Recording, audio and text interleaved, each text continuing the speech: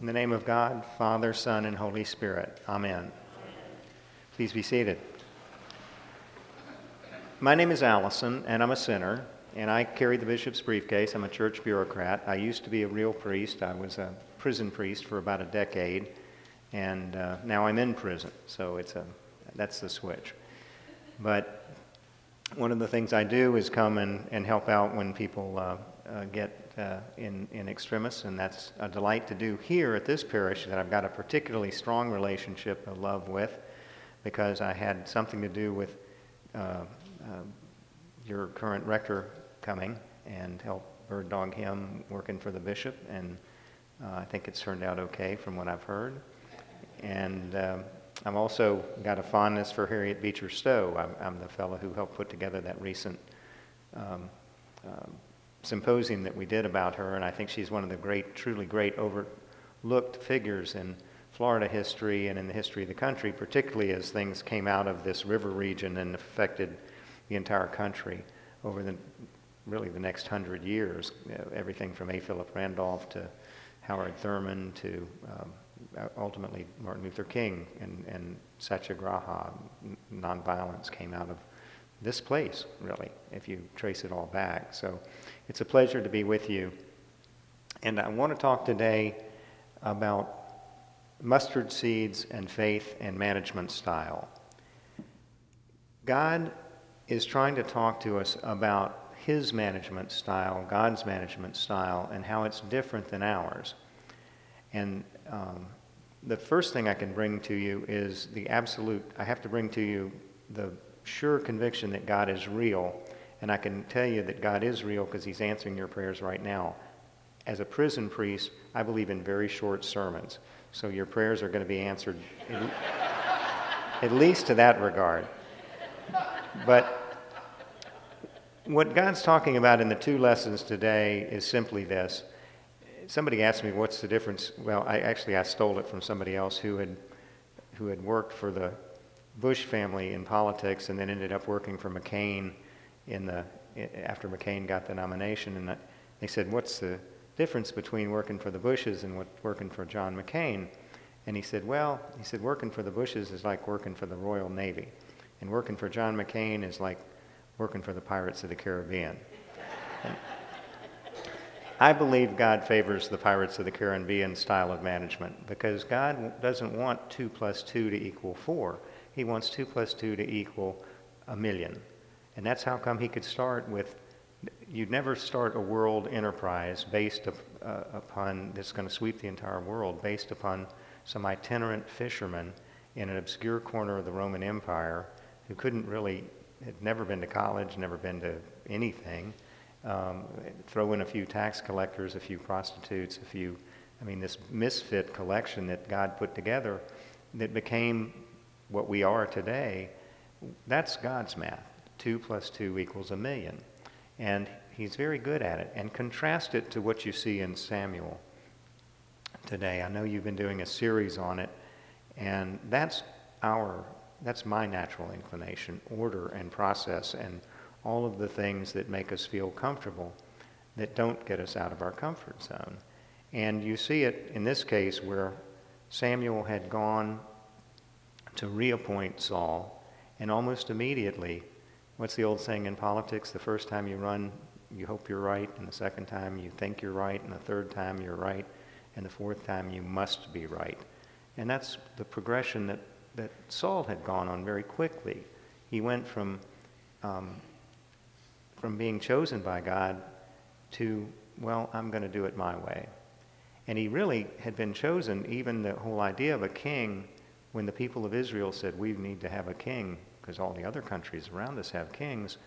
God said through Samuel, that's not such a good idea. Here's what he's going to do to your kids, and here's what he's going to do to your taxes. And they said, no, we've got to have a king. And God said, okay.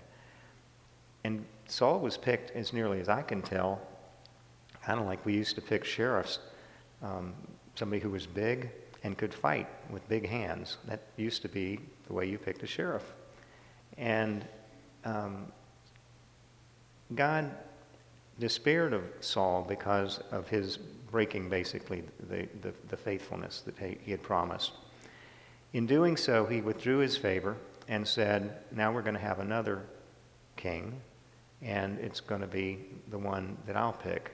And in this case, you'll notice that it wasn't any of the first 7 sons. It was the runt. It was the runt of the litter, basically, the red-haired shepherd boy, who was the smallest and least impressive of all of the sons of Jesse. That's the kind of math that God does. Flip it over into the New Testament, and it's crystal clear. Scatter the seeds and go take a nap. Let God handle it. Most of my work involves helping parishes pick the priest who's going to be the new priest. And I have found in my own work that the more I try and manage it, and the more I let others try and manage it, the less successful it is and the longer it takes.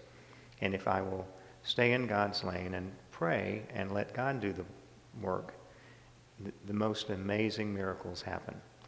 Sometimes it takes a little longer than I might want, and I'm impatient, but the results always end up being very, very impressive. The process that got Joe here was awkward at times and probably not what we would have designed, but what a great result we've ended up with. And I've seen that in church after church after church. So I almost invariably start my conversations with a parish by saying, don't forget the most important thing. God's got this. And it's going to be okay if we'll let God have it. How does that relate to us right here and right now? Because this is not about what's in old books and what happened 2,000 years ago. We are preparing to pick a new bishop. I can have nothing to do with that and should have nothing to do with that because I'm part of the old team. Believe me, I'll be out of there in 2 seconds flat when there's a new team. This is the first paying gig I ever had in the church. I was an unpaid prison priest for a long time. So I'm happy, duty done. But the point is that as we approach this, we need to see with God's eyes and look for the person's heart, not the facial appearance, and I'm sure we're going to see a lot of pretty ponies brought to us. This is a very attractive diocese. We're one of the ones that's growing. We have palm trees. We don't shovel snow. There should be a good line of people wanting to come here. Let's be discerning about what we can do. We're one of the few dioceses that's been growing in the last 20 years. We've done some remarkable things. We've got 15 churches inside of prisons. We just started one inside of a drug and alcohol rehab. We started a think tank at FSU about justice reform. We're opening churches, not closing churches. We're doing amazing things with lay education to prevent and lay ministry and lay ordinations, local ordinations to avoid closing churches. So we're on the cutting edge in a lot of ways, which we don't get much recognition for, but that's okay. We get that upstairs. And so let's be discerning and faithful. So with an eye towards that, as you go out, next to the alms basin is a bowl of mustard seeds. And I would just invite everyone to take one with them home. And you can see that they are quite small, just as Jesus said. And if we will be faithful, they will become a very big bush of faith indeed. Thank you for the privilege of being here today. Amen.